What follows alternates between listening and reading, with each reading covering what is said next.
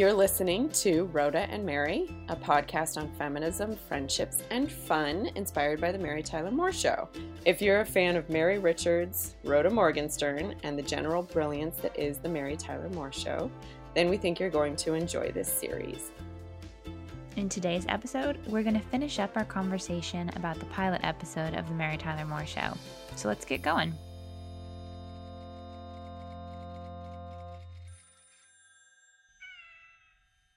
I think the relationship between Mary Richards and Mr. Grant is really interesting. Yes. Especially when you've watched a lot of the seasons and you see kind of how it develops. Mm-hmm. But in this opening episode, like, it's pretty shocking how kind of terrible Mr. Grant is, like, Yeah. from the point of view of like a modern viewer. And I think especially like the first interaction she has with him being that interview that she has for the new job. So I think we should chat about those interview questions because Yes. they're kind of Those are big. They're kind of crazy. Like, it's all things that like you definitely could sue Run someone into. Yeah. Well, yeah, if someone asked you these things in an interview today, like, they would be in big trouble. They do use the sort of comedic element where it's like she keeps answering the question that he just asked. Later. Yeah. Like, yeah. like, he asks, like, what religion are you? And she says something like, you're not allowed to ask me that. Like, right. And he's sort of gruff about it. And then he moves on to like, are you married? And she's like, Presbyterian. Yeah. Because all of a sudden that's the easier question to answer. Yeah. So, I mean, like, I feel like, the writers are so clever. Yes. Because even though he's asking these like really invasive, totally unprofessional questions, certainly by today's standards. Yep. The comedy makes me not hate him. Like, right. Yes. And that's kind of shocking. Well, it's also, and I don't know, I think this definitely translates to actual interviews, although never been asked these things specifically, but like the thing that translates is he's asking these questions and he's not necessarily listening to the answer. That's true. Yeah. He's like, definitely not. No. He's like pouring more, like, I don't know. Yeah. Some sort of liquor into his coffee. We have to find out what his liquor is that he's got stashed in there. Yeah, we do. Actually, I'm surprised that I don't know. I feel like I should know what Lou Grant drinks. What does Lou Grant drink? Yeah, I think the writing in this episode is pretty not unique for the series, but unique for shows in general, just because when we meet him, we decide, like, we make a decision about him right away, and by the end of the episode, which we'll get to later, but by the end of the episode, we have a different understanding of him. Yeah. And I think that different understanding at the end of the episode holds itself through the whole series. Yes, I totally agree. And that's fascinating. It's a key component to, I think, what makes the show a success and what makes you understand why Mary, decides to stay on in the newsroom over the years. Yeah. And exactly. It's a real family dynamic almost. Dysfunctional, but like, yeah, Lou kind of stepping in as like a father figure. Yeah. While also being a boss. Right. And of course, when she sort of stands up to him and says, like, you're asking me a lot of personal questions that has nothing to do with my ability to do this job. That's when he says the line, you know what? You got spunk. Well, I hate spunk. And she's so flattered. And she does that thing. Well, yes, I guess I do. It's so good. But then he still gives her the job. Right. So again, maybe that's part of the reason why I feel like even after that scene, even as offensive as he is as a character, like, I don't totally hate him. I'm sort of like, well, I'm excited to see where this goes. And then I definitely did want to just throw it out there that, she comes in for a secretarial job. Yes. Which has been filled, apparently. Although we Yes. never meet that We secretary. never see that person. Yes. Who is that secretary? Is that Murray? Maybe it is. Yeah, because he's very snotty about it when she comes in. He's like, oh, it's been filled. Yeah. Maybe all he does is type all day. Like, is he a secretary? What is his job title? I don't know. I thought maybe he's just figure that out. Maybe he's lead writer or something. He's always writing. He writes the copy for the Ted Baxter. Ted Baxter. For Ted Baxter all the time. Yeah. But I don't know if we ever get like a title for him. No, I don't know that we do either. Ooh, I'm going to look that up too. In addition to what does Lou Grant drink? What's Murray's title? What does Lou Grant drink? What the hell is Murray's title? Because Mary gets bestowed the position of associate producer. Which nobody knows what that is to this day. Nobody knows what it is. Lou also remarks that he's like, I'll give you this job. It's associate producer job. It pays like $10 a week less than the secretarial job. And he's like, if you can like manage with $15 a week less, we'll make you a producer. Yep.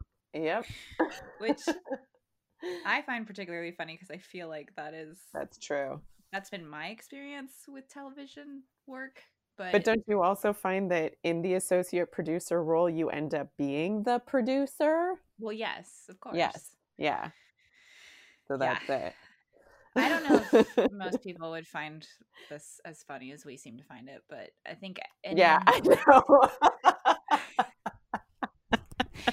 We just can't get over the fact that she's an associate producer, and what does that mean? Oh my god. So I've been considered a producer in certain situations, and like I've been asked to really be like what I always imagined a producer is, like someone who really has to have like eyes on the whole project and like book talent, book equipment, like find locations, do the whole thing, and then like be there on the day and kind of like make sure everything goes as planned, and then oversee the edit, like every piece of it.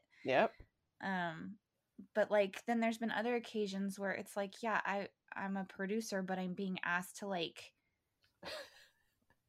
fix like a logo, like someone doesn't know the fonts, and I'm like having to send that to like the printers, and I'm like, what the fuck is my job? Like it's just so it's so weird. But I mean, I think especially when you're working like actually, because I definitely, as you know, am more on the digital side of things. Right. Which, I mean, that whole industry has just blown up in the past like decade. But Right. So it's even more nebulous than, I mean, I feel like it could be even more nebulous than just a producer in television. Oh, totally. Yeah. And I think because too, there's this feeling of like, well, nowadays everybody's just supposed to be able to do all the things. Like I'm supposed to be able to work a camera as well as be able to edit film and do the like production management stuff and whatever. Yep. So yeah, I mean that is a good point, but I do think when you're actually talking about like actual production on set stuff, like those jobs are so ubiquitous. Yes. When you're in Hollywood, that I do think it, like anyone that's ever just worked in Hollywood knows, like everyone's an associate producer. Yep. Like, or everyone's like been given that title at some point to make them feel better about the fact that they are going to have to do all the work. Completely. Yeah. Yeah. I think it's so relative, isn't it? Like titles in general, like they mean one thing in one place, but they mean something different in another place. Completely. That's true. Yeah. Like I've had situations where like, like a better opportunity with like more money and, you know, better whatever, a better situation comes along, but the title doesn't sound as impressive as the title I'd be like. So then I'm always kind of like, can I just keep my title? Can I keep my title? And then people using titles, I mean, certainly in nonprofit spaces, we all know that like in a lot of cases they actually don't have the budget to like always give people raises and That's right. whatever. And so titles are often used as like the bargaining chip. Yeah, or like that's the reward for doing a good job all year is we're going to change your title from, you know, manager to director or whatever. Exactly. Like, yeah.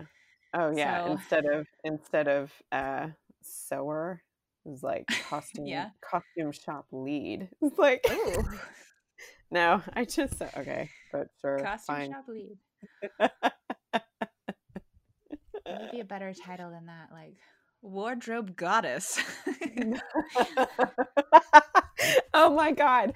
There's on this puppet show, there was the person who is leading up the entire team of puppeteers. His title was puppet captain, and I guess that's that's standard. That's what that's the title for that. That's and it's what, on like, other Jim shows. Henson was. Yeah, puppet captain. And I remember Nathan seeing that and finding it hysterically funny, and then immediately his feathers getting ruffled, and he brought it up in a meeting to like the lead producer. It was like, I just need to find out if this person is puppet captain, why can't I be prop captain? Or like prop admiral. He like came up with something bigger. The prop colonel.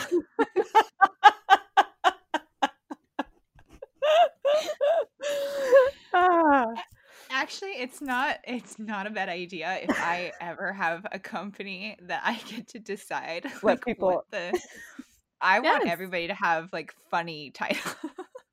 I agree. And I think letting people create their titles is pick also their title. Hysterical. Yeah. Yes. It would be great if the interns get to have the title of like executive producer.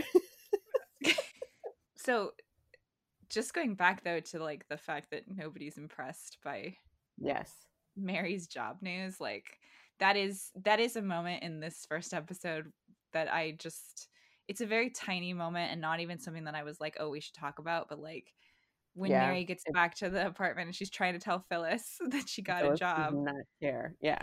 Phyllis just wants her to pay attention to the fact that Bess has arranged her furniture, and like Mary, I love, like it's Phyllis.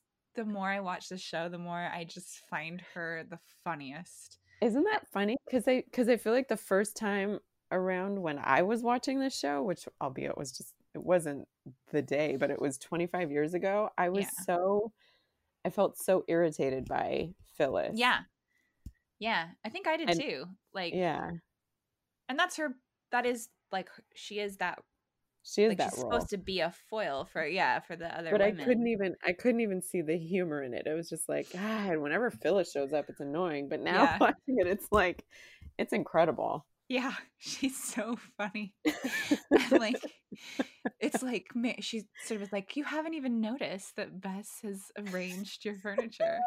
And Mary like goes over to Bess and like kind of like, oh, thank you so much, like makes a big deal. And like she turns back to Phyllis. Phyllis still looks pissed off, and Mary's like, did I not thank Bess enough? And like Phyllis sort of is like, oh, well, no, I actually have some earth-shattering news for you, but go ahead, tell me about your job. Like super passive aggressive. Yeah. Classic. Yes. But then again, it's like Bess, like Phyllis is about to tell Mary that her boyfriend is coming to town, and like Bess jumps in, Bess being Phyllis's daughter, jumps in and scoops the news, like it's like, your boyfriend's coming to town. And the way Phyllis looks at Bess is priceless. And it's like that is those are the things that I find so funny about the way Cloris Leachman plays it. Yes. And she's like, that was mother's news.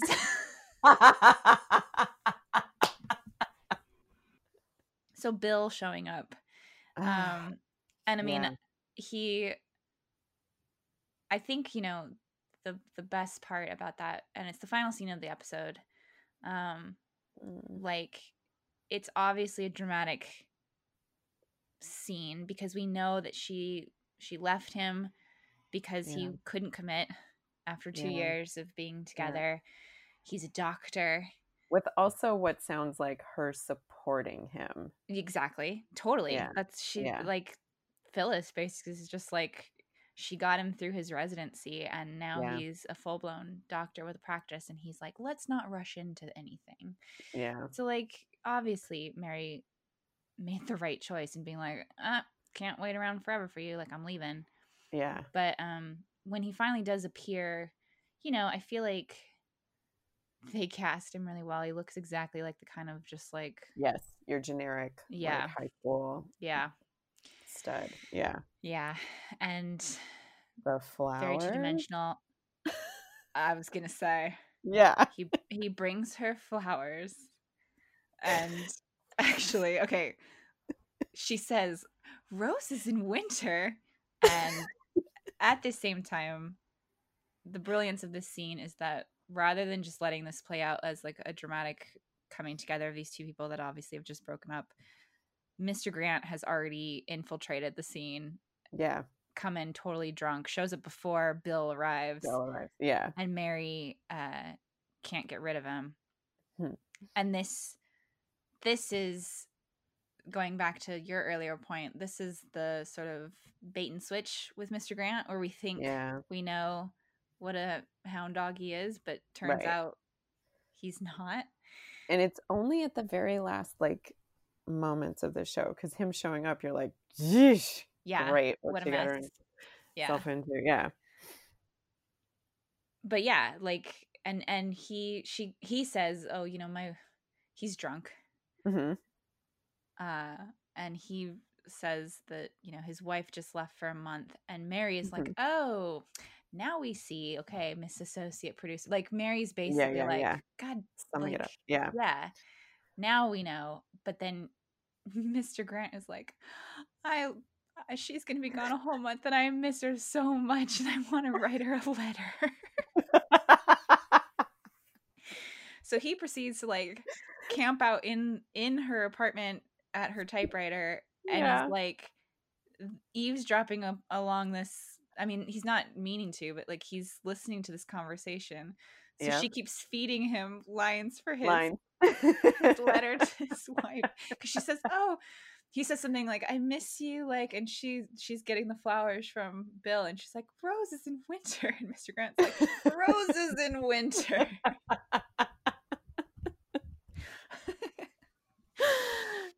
So suddenly this like kind of awkward and dramatic scene is injected with this comedy that like, so good. Who would have thought to do that? Like I know. It's so clever. But yeah, it turns out those flowers are ones that the patient, this goober doctor, stole from a patient. And didn't even take the little card away. Yeah, so just how hard is that? Like, just remove the card, dummy. Like, it is very poignant. I think you're right. I think a lot of women can relate, regardless of their relationship status.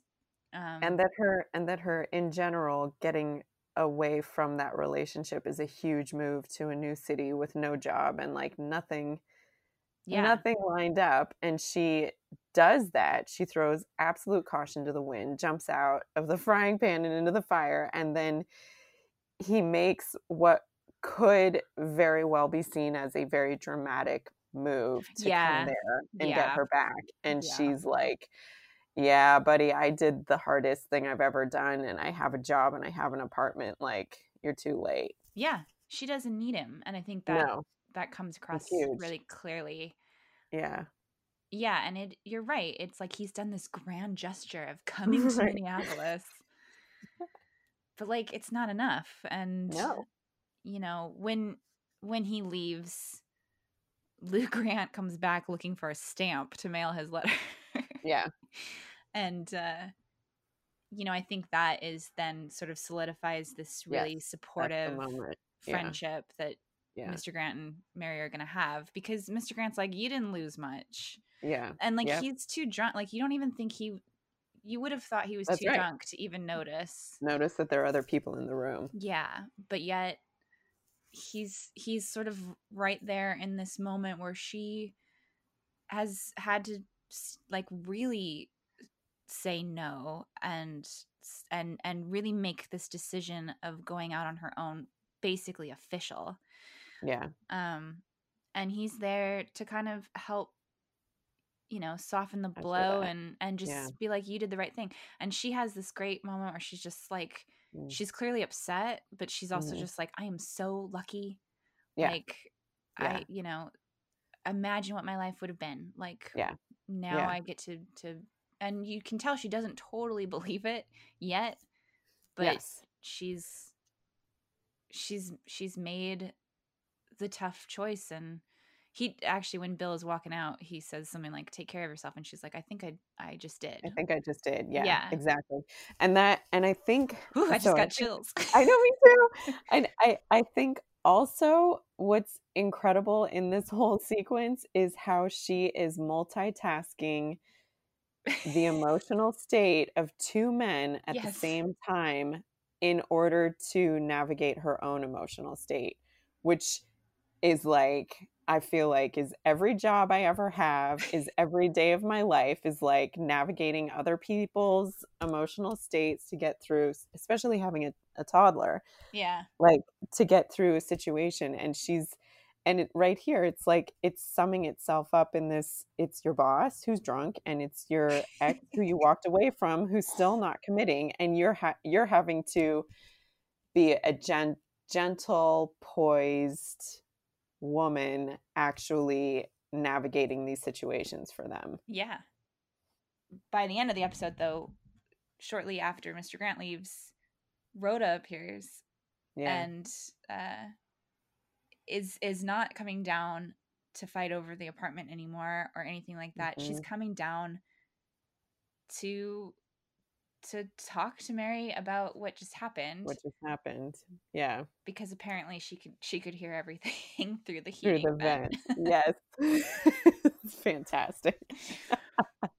But right there, it's like, I'm like, oh my God, I love this person. I love that she feels confident enough to go down and talk to this stranger who just had this situation. Like, it just is like, oh wow, now what a great friend before they're even friends. Yeah. Because I wouldn't do that.